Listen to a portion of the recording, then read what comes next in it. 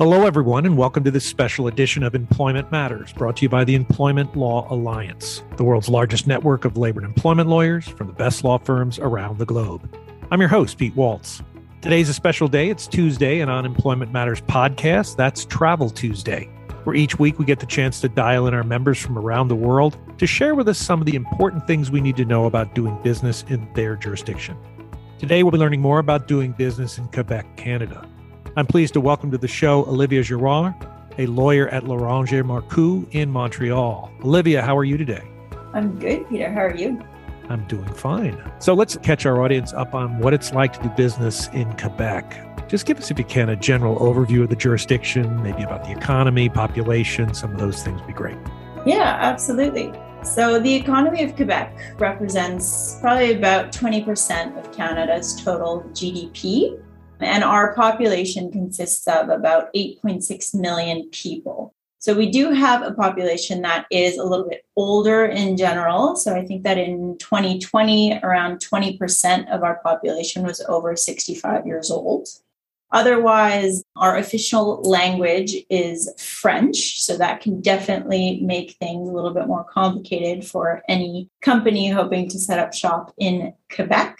And then maybe a little bit about our government structure. So we have to remember that, we are a province of Canada, which means that our government shares competence over, different sectors with the federal government. So for example, things like transport by air, international or interprovincial transport by road or rail, communications. So radio, television, cable broadcasting will be, federally regulated, and then the provinces will regulate things like education and health, interprovincial transport, that kind of thing.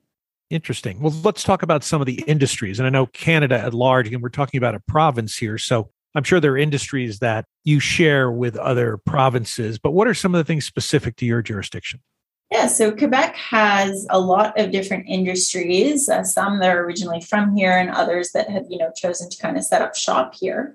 So some of our key industries would include aerospace. So we'd have, Pratt & Whitney, Bombardier that are here. Finance is definitely a prominent industry in terms of transportation as well. So for example, the Port of Montreal is one of the biggest container handling ports in Canada. Once again, obviously, Bombardier is definitely an easy one to mention in terms of transportation.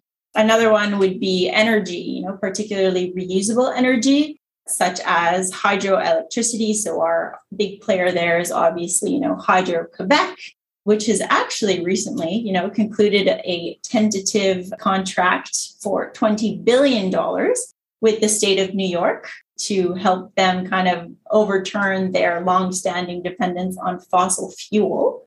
And then one final industry that maybe I would mention that's pretty particular to Montreal is that the whole gaming world. So that's a big one in Montreal. So companies like Ubisoft and Warner Brothers have pretty big companies here. Interesting.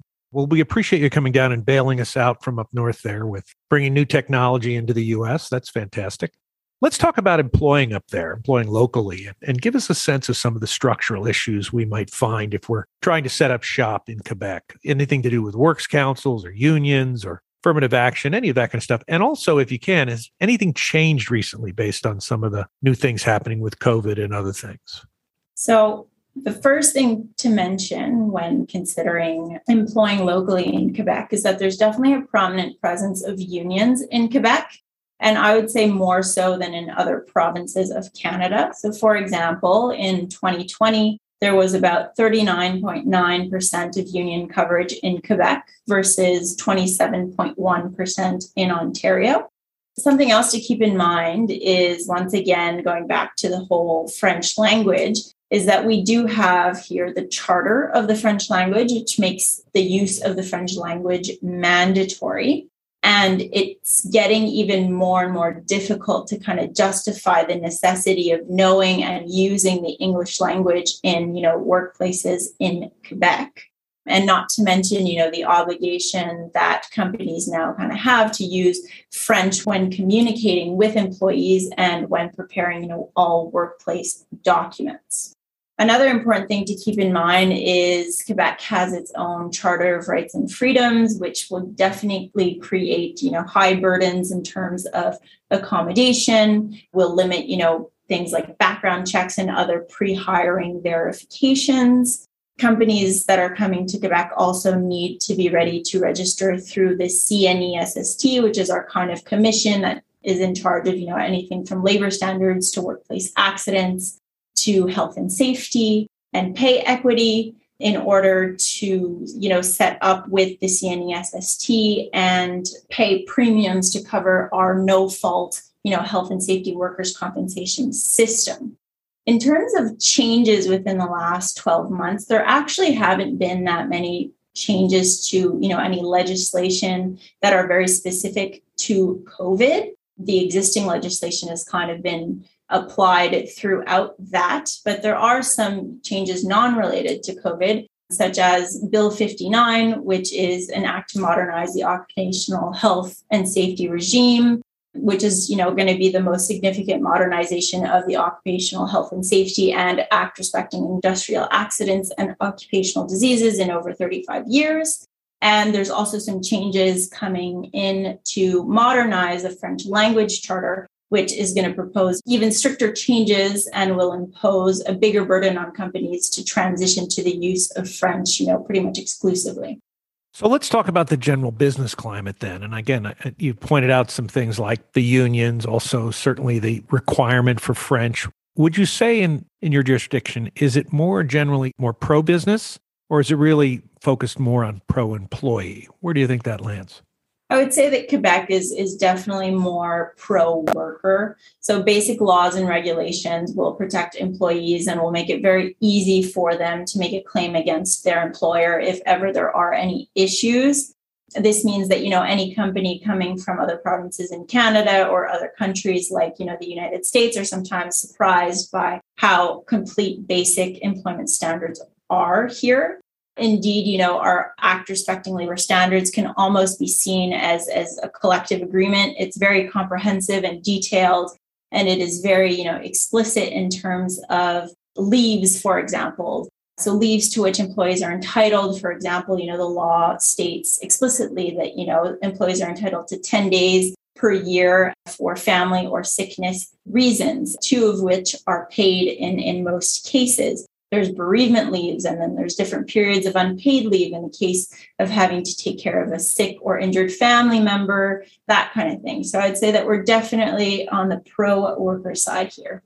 Well, that's an interesting thought. And again, depending on the part of the world I'm in, that answer usually flip-flops from pro-business to pro-employee. But that makes a lot of sense to us. Let's talk about cross-border opportunities. And again, I think about one province in Canada where there's another language that's required. Even cross-provincial business opportunities sometimes, if you don't have command of the French language, is certainly going to prove difficult. But let's just talk about the prospects of cross-border opportunities in the region, and if there are any challenges across provinces, or whether or not there's anything significant on the immigration side.